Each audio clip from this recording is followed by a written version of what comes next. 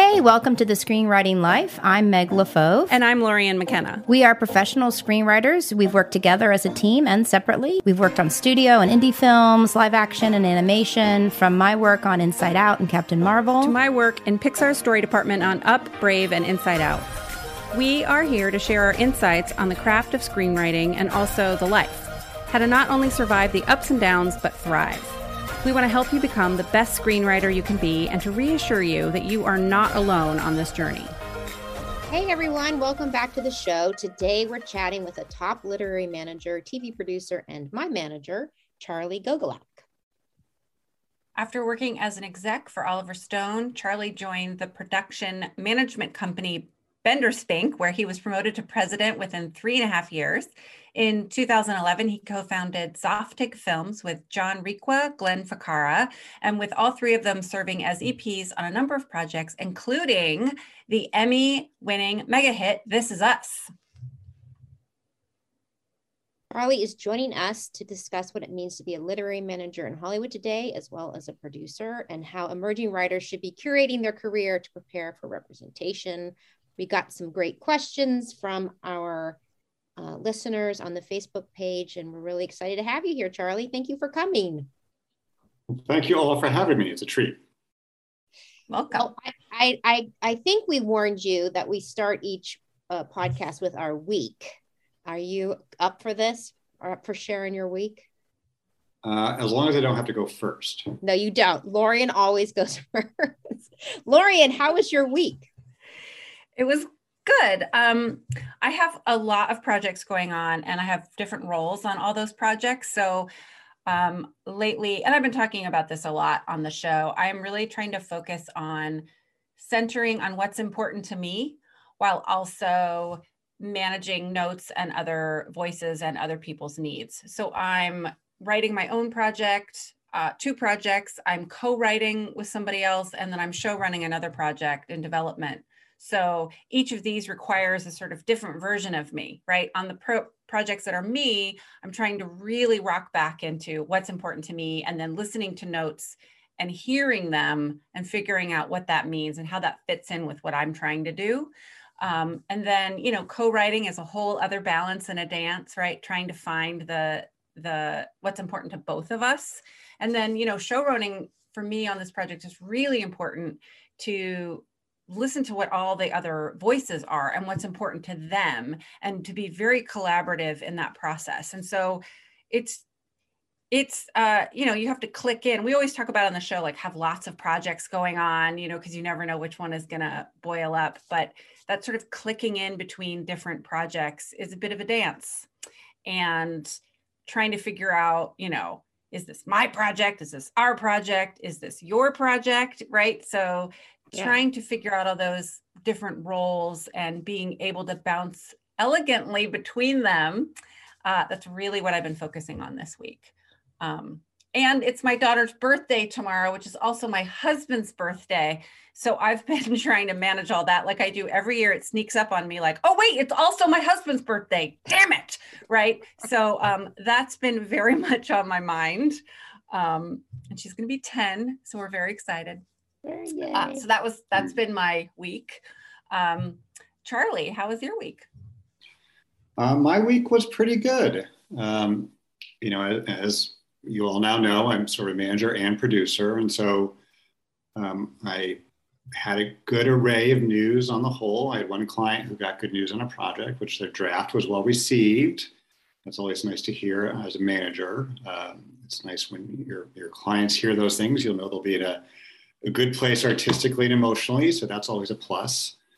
Had another client who we staffed on a show, really just working with the showrunner and figuring out the show. But he's very happy to be doing that. Another client who declared he was off the grid. He was in recovery from his television show he used to run. And so he went to Mexico for a month and is not to be bothered. I'm very jealous of that path. And then Wait, on the you producing get to do front, that? You get to do that? That's a thing? You can remove yourself. I mean, some opportunities might not come your way, but I like that path when anybody, friends or clients or anyone else, make that choice, right? It's good for their mental health and probably artistic health and all those things. And then I am trying to get a new show up and running, and we are sort of getting into crunch time, which is always a little stressful, but fun. We're a few months out. We've kind of been in this cocoon of just working on the creative for a while, but now the production realities are starting to invade. So hiring department heads, and there's a healthy competition for that, and the budget never being quite what you want it to be out of the gates, and figuring out where you're going to live when you have to go somewhere, and how your family is going to cope without you, and so that's all happening, and it's that sort of normal stress, but certainly it's a stress. Yeah, but I'll say good stress, because it's better to be working than not be working. Absolutely. Yes. All right, my week. Mostly I'm trying to rest and teach myself to rest while the chopper has backed off a little bit. I find it very hard to rest though. I have been thinking about my passion project and getting back to that, and really kind of stressed, because I have to be stressed, I guess, about, I just don't know what to do with these characters. And I guess I have to do more research in terms of specific characters in the passion project. And I think what I realized is that I was staying too high up. I was too 30,000 foot view and trying to see the whole series and how these supporting characters could have their own storylines in the whole series. And it was too much. It was just too much to figure out. So I was walking home from my coffee shop visit, and all of a sudden I was like, I just decided, okay, I'm going to get really specific. Where is this character? If she was going to open an episode, where is she? And I saw her and I saw what she was looking at, and all of a sudden I knew her problem, and I knew suddenly what it could be. So I bring it up in terms of sometimes you just have to let go of all the intellect and worry about what it has to be and should be, and just go down into a scene and see what the character has to tell you. I also want to talk, we've been talking, Charlie, about I Want songs, and how I had everybody on the Facebook page post their favorite I Want song, because I think it's very instructive to, especially emerging writers, to think about what wants are and how they express themselves in a movie, whether it's a musical or not. I had a friend who was script I read, and it's not a musical, but I said to him, just what would his I Want song be? And he was like, wow, that is such a good question, because it forced him to think about what would those lyrics be? What would the refrain be of the I Want song, so that you can start to see it. And it was really interesting because, thinking about it more and talking to a friend who's actually doing a musical is sometimes that I Want song the I Want song isn't about the situation. It's not about the incident. It's about their dilemma within that situation and incident. And it's almost often a debate. Like if you think about Moana, I have this need and want to go out past the reef and sail, and yet I have to be the chief's daughter, and that's real too. And how does this longing match up with my life? And then, so she's within a situation, but it's more us listening to her emotional debate about it, so that we understand, and how those situations develop to come in and kind of wake up the character. Like I was talking to a producer, and he said, well, doesn't the I Want song have to come out of their own agency? And I was like, well, not always. Often it's a dilemma has arrived in the story that's forcing the I Want song up, right? Like, it's time for you to become the chief. It's time for you to do it. And you're like, now I have to really face this dilemma. So that was just really interesting. Two things that came up in terms of sometimes you can get too far above it. Like if there's a time in your writing process to go at 30,000 feet and really look at it. And there's times to go dig down much closer and get really, really specific, both emotionally. What is the dilemma? What would that refrain be in an I Want song? And sometimes it was funny. Sometimes when you're talking to directors or writers, as soon as you try to get down into that deep I Want, they start talking about the social issues or the incident. And you're like, oh, they don't want to talk about this, which means I'm going to keep going, well, that's great, but let's just go back to this. Like, let's just go back. And I had to do it to myself, because your brains do it. Your brains jump away from it sometimes. So I was trying to do that to myself this week, to go back, just get specific. It's not scary. Just look at one small thing, bird by bird. So that was my week, craft wise anyways, human Meg, life. I think our our struggles are so funny. Like you're so comfortable in the 30,000 and I'm so happy in the details, right? Right. Like for me, it's always like zoom out, right? Big picture. And I just think that's so funny the way we both approach things so differently. Well, I think because I had, whatever, 10 years training as a producer, and your job is to really see that big picture and help the creative get to their details. You can bring details. I don't know, Charlie, you're a producer. I mean, of course you can bring your own emotional details to something to illuminate, but you're really not supposed to, it's their details you're supposed to get to. Yeah. What's your experience, Charlie, as a manager of that 30,000 foot view versus the kind of detail-y view when you're giving notes? That's a good question, of course, and it's always a healthy struggle, I think, for writers as they figure this out. My view is, on a very basic level, the writer has to connect with the story, through and through. So what I want, or might be interesting to me, really isn't that relevant unless it's actually aiding and abetting the writer, right? So you can't force a perspective that's not there, right? It's got to feel real for them to emotionally connect with the characters and the story itself and stay invested and all those things, right? Like it's their work at the end of the day. Themes come in that 30,000 foot area. So I think there might be certain themes that appeal to you. And I would say to her, that's great. They should sort of drift around. But where it gets real is when you discuss a character. Usually characters are pretty fallible, right? And that's what's interesting about them. Is like, can they work their way through this, right? Can they figure out what their want is? And then maybe you say, oh, that's not really what I need, right? And sort of distinguishing between those two. So I try as much as I can, with writers to, engage and ask questions, right? And try to see, sometimes just talking things through will lend to some clarity for them. And figuring out sort of, where their story actually lies. So my view with them is to remember, like, fallible characters are interesting, right? And everyone's that way, and that's why you connect with the characters. So the themes and all that stuff, if it's too hoity-toity or too high up there, or too esoteric or academic or whatever else it is, none of that stuff is going to resonate or ever mean anything to anybody unless they sort of connect to the characters. I'm not a little on a tangent. I'm not a big believer in likable characters. I think that's a Hollywoodism that is foolish. But I am a big believer in interesting characters. So if you want to see where a character ends up, you're going to go on the ride. Along that ride, you can touch on those themes that are interesting to you. You can go to that 30,000 foot place, right? And hopefully it doesn't feel like a slow chamber to your audience. Hopefully it just sort of washes over them as they're going on that journey with the character. All right, we're going to ask you questions now. Some of them we want to start a little bit basic because, again, a lot of our audience is emerging writers. So a couple of different people, including Stuart, asked, what is the difference between a manager and an agent? Are there distinct differences in the relationship to the writer?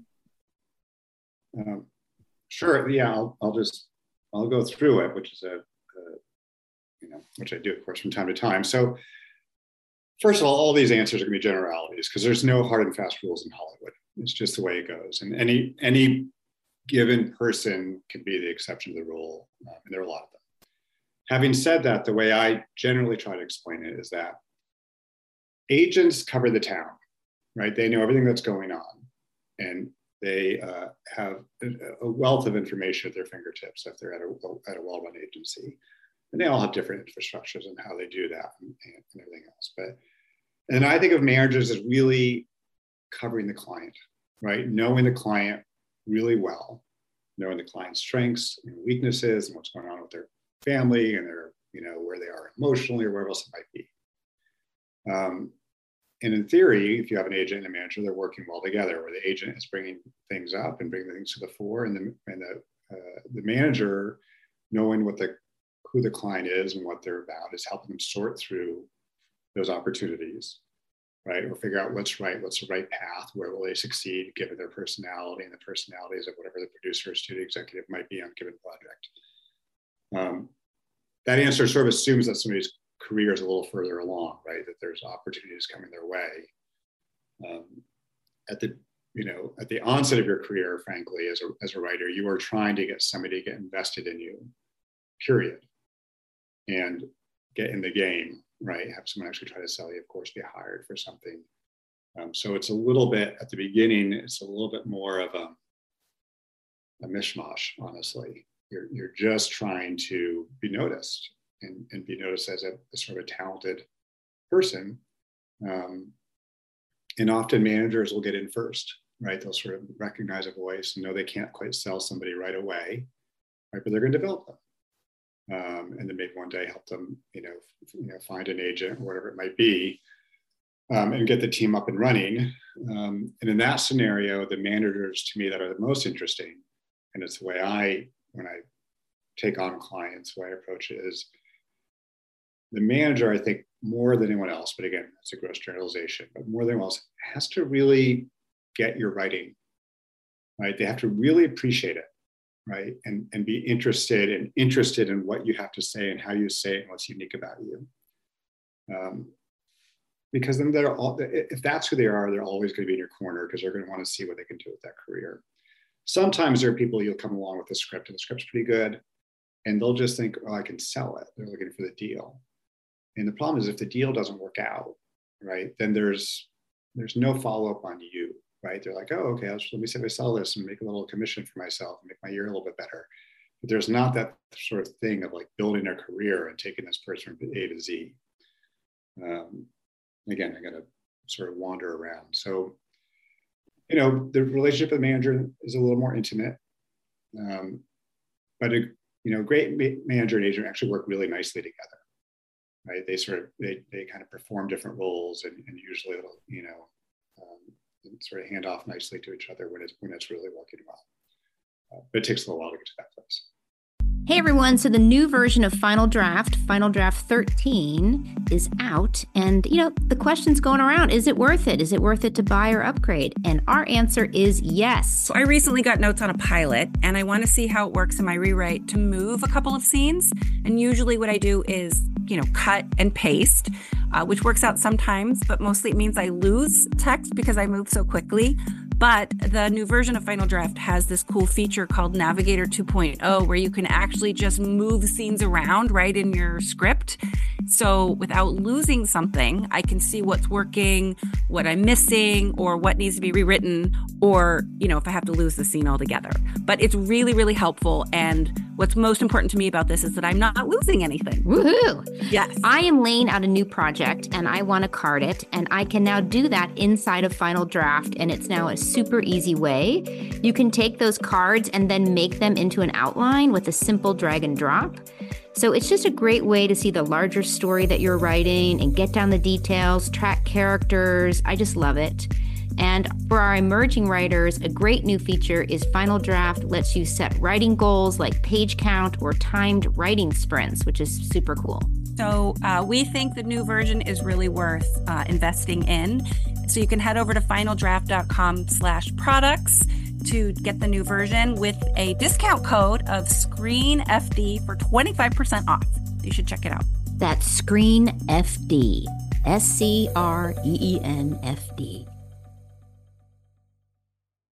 You were saying that, when you find that writer, you're like, okay, I want to develop this. Maybe they don't have anything to sell right now, but I love their voice. I love their point of view, what they're saying. Right. So, of course, lots of questions from both Erica and Louisa specifically asking about how do you find that and choose that talent? What makes a writer stand out? Is it queries? Is it recommendations? Is it just the work? So I guess there's two questions there. How does work get to a manager? How do they find them? And what makes a writer stand out? Yeah, it's hard as a writer sort of coming in. You can sort of be making cold calls and sending emails, but generally speaking, is some form of connection somewhere along the way, right? A personal connection somewhere along the way that gets a manager who's working in the business to actually read the script. And I wish I had an easier answer doing that. I mean, there's certainly contests, right, that people can enter, and managers come through that, and there are classes that people take, and sometimes people who run those classes will have a certain amount of connections and make recommendations, and and try to help out those students. And the managers likewise are knocking on those doors looking for clients. So there's a number of sort of different ways to get there. From my perspective, what I look for when something does come across my desk is it's what I call voice. It's that something intrinsic in the writing that sort of captures you. I don't know, frankly, if it can always be learned. I think it could be honed. I don't know if everybody can have it. There's a reason why some people are writers and some are not, and some are very, very successful writers, and others are doing well, but not quite, at the heights of others. And so voice for me it's when I connect with a character. And I usually can connect with a character in 10 or 15 pages. And if I don't hear that character's voice and don't, start to feel them, right, then I generally speaking won't read a whole lot further. So, it's art, right? Everything is very subjective. What I connect with, somebody else may not, and vice versa. So just because one manager doesn't get it, or 10 managers don't get it, it doesn't mean that you won't find the one that does. And you got to just sort of keep plugging away. Jeff, you had a question about this specifically. Do you want to jump in with your question about the query letters? Yeah, sure. I mean, I think what we read online often is like, as a new writer, if you've won contests or gotten good coverage on the Blacklist website, or maybe even shown up on a list, is the query letter a viable way to get a manager's attention? Just like cold sending a letter with a short bio, what you've written, and some information about maybe contests you've won in terms of getting recognized by a management company. Yeah, it depends on the manager, frankly, and what's going on in their career and how busy they are and what they're looking for.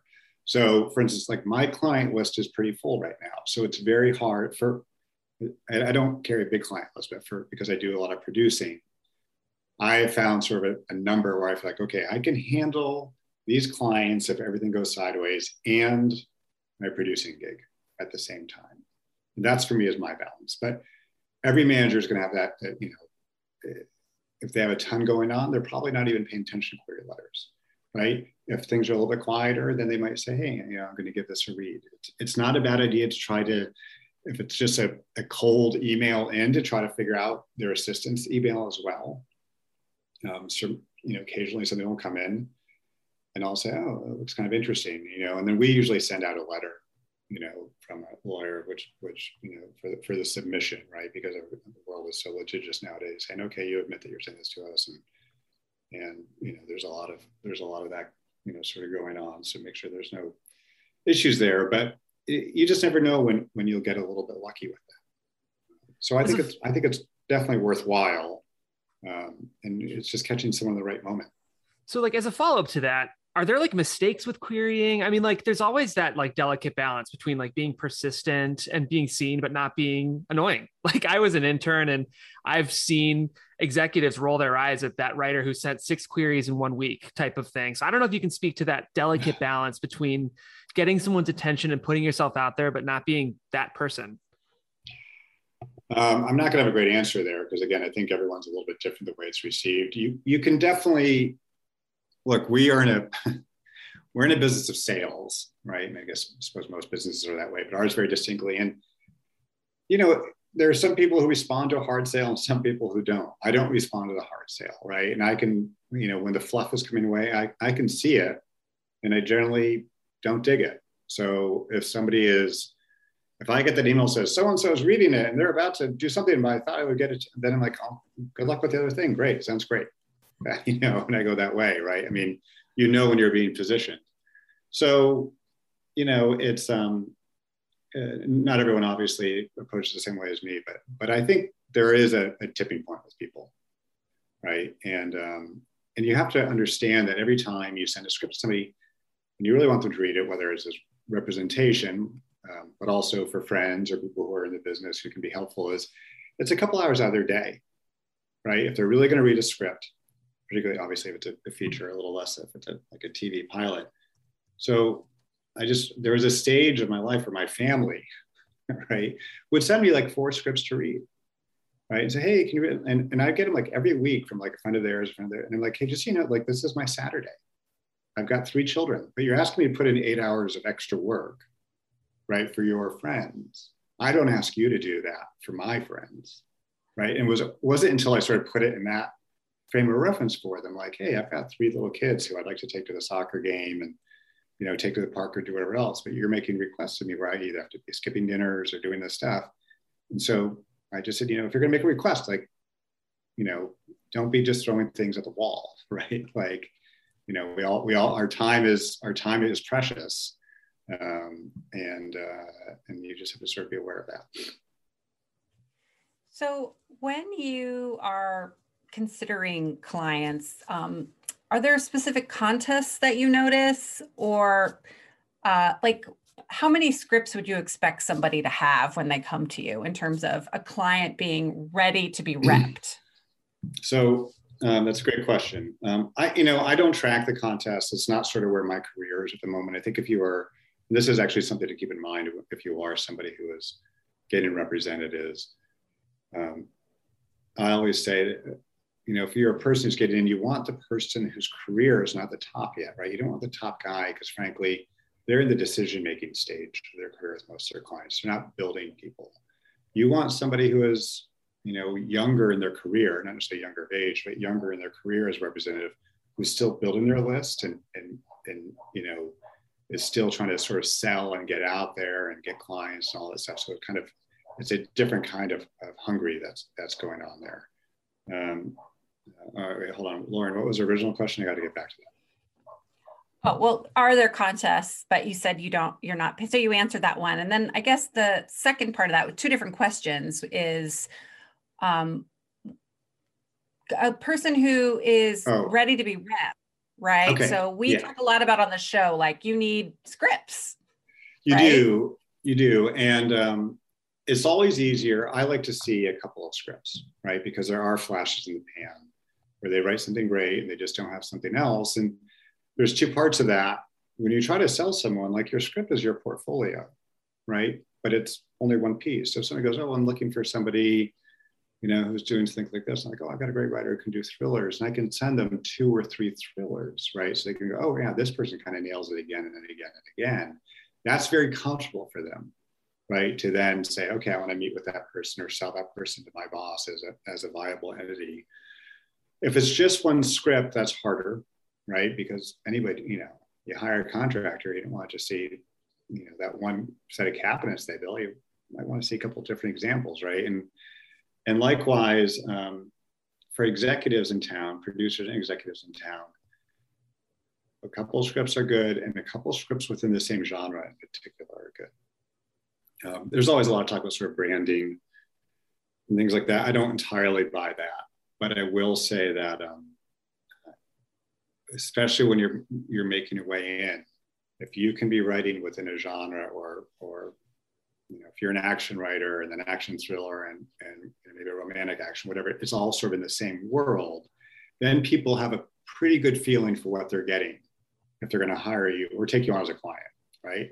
And if you're taking them on as a client, you're like, hey, I can sell them in this way, right? And obviously, if they're hiring you and paying you, right, they have a good idea of what you can bring to the package. So what's the hardest is somebody comes in and goes, oh, I have an action movie, and then I have a romantic comedy, and then I wrote, you know, a half-hour thriller because I want to do something totally new. I'm like, well, that's not helpful. Like, and you might be great, but it's very hard. And somebody goes, okay, so let me read it. Well, what else can I read of theirs? And I send them something a completely different genre. They're trying to build a comfort zone with you. It's hard to do if you're a little bit all over the place. As your career grows, if you're successful, right? And let's just say you start, since it was my initial example, as a sort of a thriller or action writer. And then, you know, and then you sort of, you know, you're working for a while and then you're sliding into more of a dramatic spot and then maybe romantic. So then suddenly you can kind of build out your portfolio and be working in different genres successfully. But I'm not saying it doesn't make sense. There are lots of writers who can really write beautifully in different genres. But particularly at the outset of a career, letting people know what they have to work with. And again, being able to sell it uphill, you know, sell it, you know, within their own company or to their boss, right? It's important to think in those terms. I just, as a personal story to support exactly what you're saying, I had to look for a new manager. My manager went back to producing. So I was having lots of manager meetings, and, I have a YA feature. I had a 1 hour. I had a whole bunch of different stuff, but nothing was the same. And I met with great managers, and people were like, we like your writing, we like you, but we don't know what to do with you. And, what do you want to do? And I said, half-hour dark comedy. And they're like, well, you don't have any of those. So like the runway is too big to get you where you want to go. Because I'd been hustling so hard and working and generating material that I wasn't focused. So I had to go write one, right? And I mean, before that, though, I found a manager who was who could see the potential of that in my work. And then he was like, great, let's do that. But it really was hard to hear, right? You like my writing, you like me, I like you, but you don't know what to do with me, right? So I felt like I wasn't bringing as much as I could to the manager relationship, right? Because I know it's about selling and how to sell me. Like, I know I can do it. They know I can do it. But like, how do we prove that to a potential buyer, to an exec? And so that was a really good lesson for me, humbling, of course, but also like, right, I have to always be doing this, and I have to be doing what it is I want to be doing. Yeah, absolutely. Focusing on that. Absolutely. Yeah. Jeff, one more question from Jeff before we move into actually working with a manager and the producer questions. But there's one last question from Jeff about this acquiring a manager subject. Yeah, I mean, I feel like Hollywood in general is changing so quickly. I feel like so many writers, it used to be only on the page where you could kind of see who they were and what their voice was. But a lot of writers are shooting things now. People are shooting their own web series, pilots, and even features. They're like the micro budget features, a new kind of medium for emerging writers and maybe writer directors. But do you take those seriously? Like, would you ever consider acquiring a client if they produced a feature or a short, and like, let's say that feature or short sells or performs well at a festival? Like, what would the benchmarks for self-generated material like that be in terms of manager interest? It's a really, I don't have a good answer. It's a really tricky question, right? Because the vast majority of Hollywood, I'll say, still works in a fairly conventional formula, right? Which is, there are people who write, and there are people who direct, and people who produce, and people who edit, and you take up one of those positions for them. So again, this is all like gets to how can they sell you, right? In this space. So if you are kind of a do everything person, or you've made this thing, but you don't actually have a script that you ever wrote, or you have sort of a script, and even if the movie is great, or it's maybe well directed but so markety, it's hard for people to take the leap. I think if, as a director in particular, if you're making small things and something like that, some people will see it, right? I mean, if you get a production up on its feet, that's probably the easiest math for someone to do in terms of at least representing you. But there is, it's not necessarily fair, but it's, I definitely dealt with a friend, a guy who was actually a friend years ago, who was like, well, look, I can budget, and he had done it. Like, he worked basically as a line producer, director, and as a writer. And yet no one would engage with him because they weren't quite sure what he did really well. He didn't really have a script, and his directing stuff was good, but it wasn't great purely as a director. He's like, well, I want to do it all. And just no one knew how to handle him. The business is probably changing, frankly, in a way, and that those opportunities might get more and more interesting because, the people who can figure out how to go do things at a small budget level, there's going to be certain, buyers and financiers that might be willing to make those leaps. And there's a whole economy, in terms of producing material that I don't participate in, right? People have their YouTube channels and, putting content on there and whatever else. Like, that's a great world. And I think there can be a lot of people coming up through there and doing things. And that's a lot of what my kids watch, but it's not the day-to-day of sort of my life. So I might be just not enough in that world to give a super intelligent answer. But in terms of what I'll call sort of formulaic Hollywood, they kind of like to know what you do and be able to sort of track it. That makes sense. Multi-hyphenate with some of those micro budget things early. It's just hard for them to sort of wrap their heads around, how do I go sell this person exactly for a much bigger, expensive production. As a quick follow-up, and that's a great answer, I really appreciate it, like the candor. would you ever, like, if a writer were to, would you rather have them send you material, or if they had shot something they had written, would you rather watch it? You're a lit manager, so that's very specifically on the page, I guess. I respond to the material on the page, by and large. If somebody wants to be a director, obviously, yeah, the shooting part is that's obviously important. But I usually start on the page. That's sort of my preference. So once somebody is working with you and they're in your stable as a manager, and this might, this question kind of spans all the way back to when you started too, right? So you had different, like you said, you were looking for different kinds of people and gathering your stable. What are the relationships that you've had with clients that have been fulfilling for you and successful? And then, or what did writers do that didn't really help you? Right? Like, what does a writer bring to it in terms of that relationship, Yeah, that's a great question. And it's always the trickiest thing I sort of up into when I'm working with people at the beginning of their careers, because there must be a working writer. The writers that do well, I can say unequivocally, are the ones who will either love it or can't avoid it, right? So it's either they love to write or it's a cathartic process, whatever it is, right? It just they have to do it to stay sane and happy on some level. And the ones who really write because of what they are interested in, as much as possible, it might make it slightly seem like a longer road, but those writers tend to do the best. The writers that are the trickiest ones to deal with are the ones who are talented, like, look, I really need a sale. I need to do this. What's selling right now? Those writers are, their voices get diminished quickly. They end up sort of chasing a deal, like usually a quick deal, which I understand because that's the world and they want their financial situation to change. But in chasing a deal, often they diminish their own voice. They lose their voice a little bit.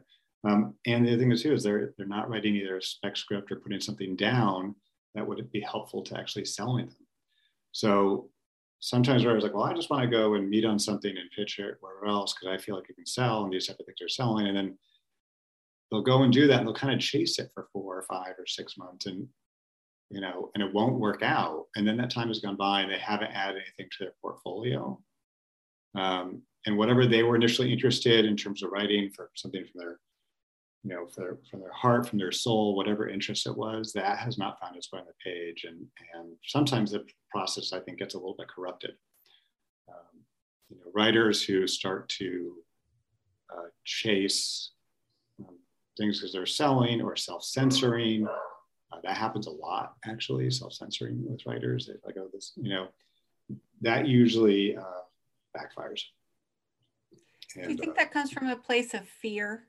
Of desperation, of that urgency? It is. It's all those things. It's very human, right? I mean, it's to be a writer, you have to. It's a lonely grind, right? And I think this podcast, I'm sure, a success, and for others, there are a lot of sort of essentially support groups with it. It's like it's hard. It's hard, and so A, it's hard emotionally, I think, for people, and then B, yeah, like you're going to go do it, and people, generally speaking, need to earn a living. So it's you can see how things can go sideways for someone. I'll just put it that way. And it's a delicate balance to try to sort of advise them and be responsive to their needs and their family needs, and trying to either find the balance or pick your spots, however you want to say it. And if there's one great theme I would pass on from my experiences, there's no right way, right? And I can give a lot of examples, and Meg knows this. Sometimes we're discussing what do you work on, and I can say, here's what's happening, but that's just me hedging a bet. Like, hey, this is what I see happening the most, right? But I will say that my favorite thing when I read something is something that I don't see coming at all, right? And I'm like, oh, this is magical, and this is great, and I can sell this because it doesn't conform to anything, but awesome, right? And no one would say they were looking for, whatever this is. And yet that's the most unique thing with the strongest voice that is the most compelling. And those are, those things usually find their way into the marketplace and do well. Okay. I have a question sort of as a piece of that. Can we talk for a minute about OWA's open writing assignments? like what you were talking about. I've done them, and then I end up spending just a shit ton of time on them, and I get myself excited and I get in it and I find my theme. And then, there's one I worked on for a while, and then like, I don't know, the director went and did something else. That was in October, like I never even got to pitch. And part of it feels like I'm glad I did it because I got to dig in and learn more about my process. But then also it's like, I feel like I wasted my time. I could have been doing something else. So how do you work with your clients in terms of finding that balance? Yeah, well, you kind of just answered it right yourself, which is you gain something, right? You start to understand your process in a different way from having to go through the struggles with it. That is invaluable. And remind me to come back to that later, because it's instructive, at least I think from a representative point of view, when you're trying to get your people working and actually trying to build a career versus just get them, a paycheck, frankly. OWA is that's more, by and large, it's more in the feature world. It does exist in TV with if there's some some intellectual property or something else that people have, but it's a project that's usually down the road a little bit. So it's got some pieces around it. It might have a director attached. It might be previous draft or 2 or 3. And so the appeal of that is usually people are ready to spend money because they've already spent money. Nobody likes to waste money. So if you're down the road, right, they're inclined to hire someone and move a project forward. So if you get in and you're one of 6 or 7 people who meet on things, you're kind of in a very specific lottery, right? And that job might come your way, which is great. So it's very different from writing a script on spec and really just not quite knowing where that's going to end up, right? You have the rails are a little tighter in terms of where you're going with an OWA. The flip side about them is they are those pieces that are around them that make it attractive are also tricky, right? Because you had a director who disappeared. You might have a producer on it who has really strong feelings about it based on some previous thing. You might have 2 producers on it who do not agree about the path. You might have a producer and a studio executive who also are on coming from it from different ends. You might have a producer who's been around for 30 years on it, a studio executive who really wants nothing to do with it, but is just fostering a relationship because their boss told them to. And they're not really invested in, they're just shining it on to keep their job, right? In the meantime, they're trying to get something else going. So there's just a lot of factors. And that's when, having an agent or manager is, in theory, helpful because they're going to try to sort through what's the BS and what's real, right? And guide you on that process. Okay, this one's legit and this one's real. This one's sort of fraught with danger. And it should just be an open conversation, with you about those things. And as always, it's Hollywood, right? So sometimes for all the research and thoughts and best intentions you have, it still goes sideways. And then sometimes you'll say, I've definitely said to clients, like, this has a lot of pieces around it that I don't like. And the client will say, but I love the project. I'm like, well, you got to go for it then. And then it'll go great. It'll go beautifully. And all the pieces that I thought were problematic will come together and work in a nice way. So it goes both ways, without a doubt. I would say that you learning about your process, all that is just knowledge and experience that finds its way into the next thing that you do, right? You'll recognize, where the guardrails are faster, who you have to maybe massage a little bit as a writer, that you might not be able to blow one thing up or another. It's just, and that's all born from experience. And that's sort of, I'm going to go full circle to say the thing to remind me of, I'll just sort of say this, that sometimes the greatest disservice you can do to a young writer who's written one script or another script, but doesn't know their process well, is to put them on a high profile project. And everyone likes that sexy new thing that comes along where they go, oh, this person's great and they're new. And everyone executives like to build their careers. Oh, I'm gonna hire this guy and then they're gonna be my guy or woman or whatever it is, right? And my career is gonna rise with them.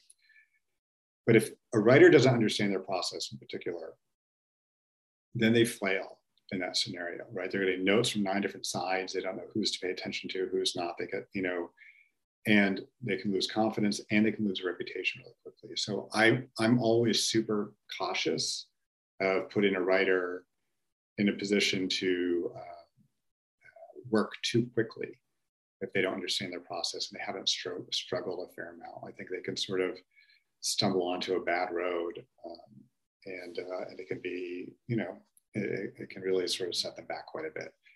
I like the writers who have struggled and have learned and have honed a voice and are willing to fight. And then when they get in the middle of it, right, they've been in it before in a different way, but they've been in it before and they can find their way through it usually. Yeah, I say sometimes to the emerging writers listening, there's a reason you're having to write all these drafts, all these different scripts, because you have to there's other tools you're learning so that when you hit the big time, you can do it. Like, yeah. I could never have done Pixar if I hadn't done all the other things I did to even get there. So I love to hear that you agree and that's what I'm saying is good advice. It is. And the one of the, look, we're sort of talking about like, a little bit like some of the difficulties of getting the business because it is tricky. But I will say this too is, for writers in particular, you can make things from whole cloth.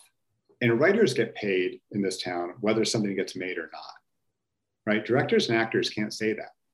So it is a hard job. It's a really wonderful job as well. It can be rewarding. And, it's got a lot of things going for it that other, positions in the town do not. So that should be reassuring, I hope, to people who are sort of out there and getting it, is that it's, I always think it's a privilege to work in a business. And the writers. There's something really important you were saying too, that there are so many factors around any project that not getting a project doesn't mean, what did I do wrong?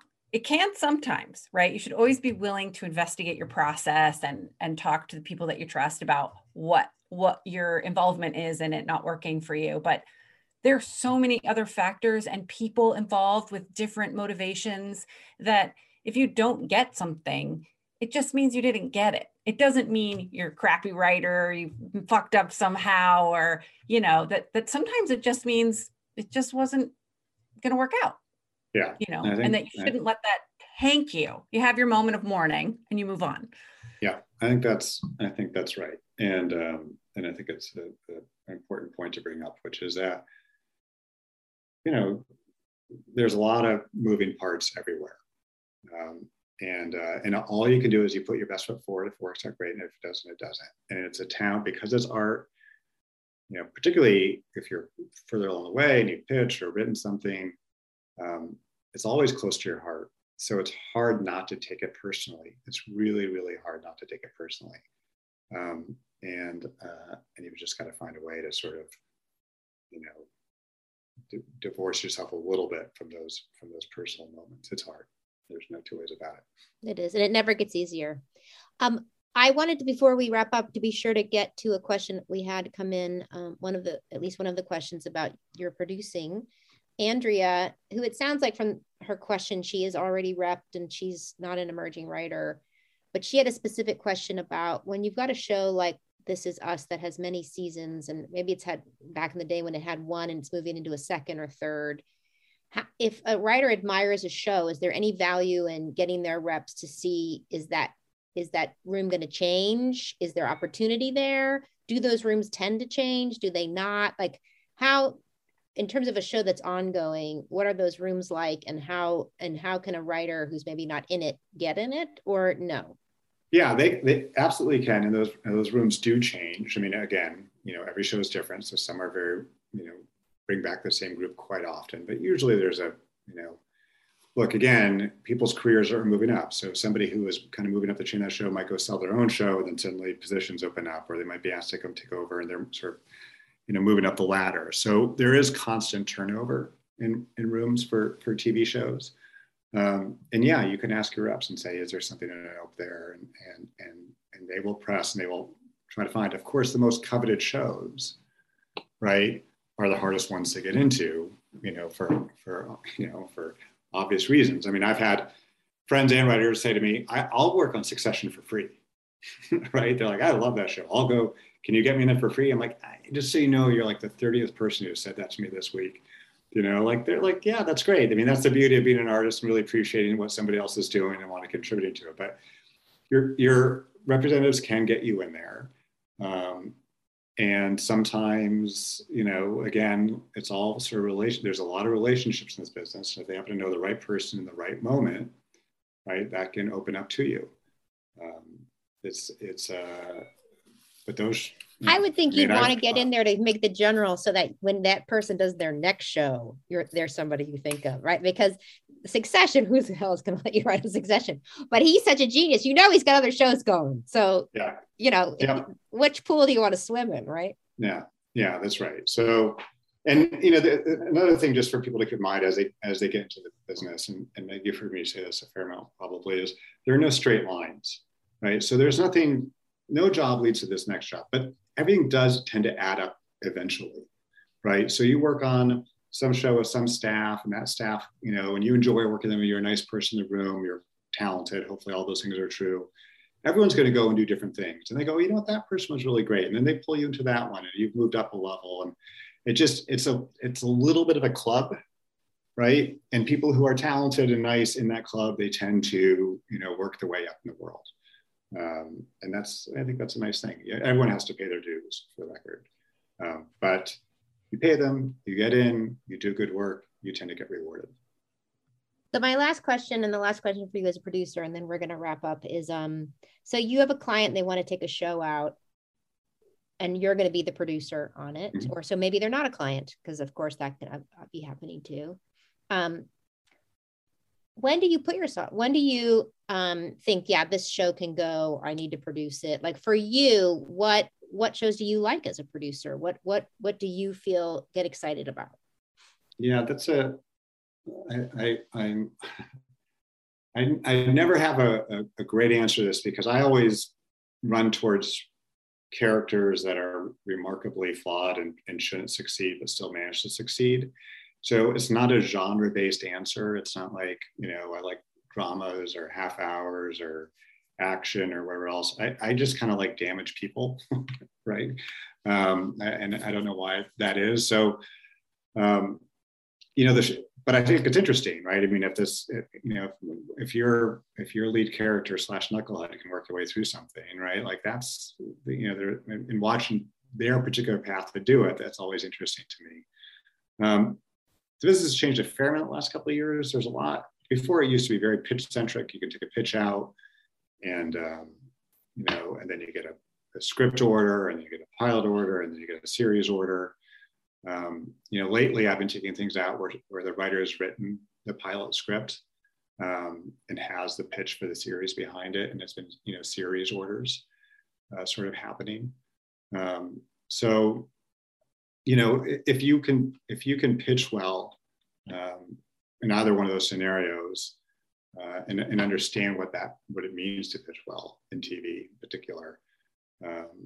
You can go, I'll take somebody in lots of different scenarios to go and do it. And sometimes I get attachments and sometimes I not. And it's just, each one is a little bit different.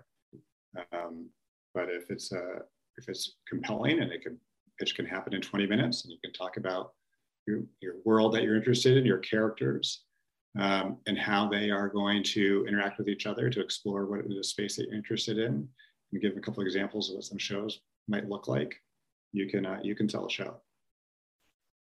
Wonderful.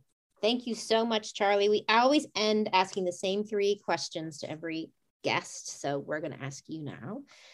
What brings you the most joy about your job? Producer or manager, either? Both. Yeah, they're both, to me, they're very similar. It's the joy of sort of working with somebody, and frankly, I think most of my stuff is as a facilitator, and seeing somebody who have a creative vision be able to pull that off largely the way they want to, right? That is a great joy for me. It's hard in this business to do that, but the highs are really high, and it's, like I said, I feel like it's a privilege to work in the business, and if I can be part of that process and get a project there and a person there, it's really rewarding. That's awesome. All right. So second question is, what pisses you off about your job? Oh, well, you can, the hardest part about my job, I'll just say it this way, is that because it's art, no one is right. Right.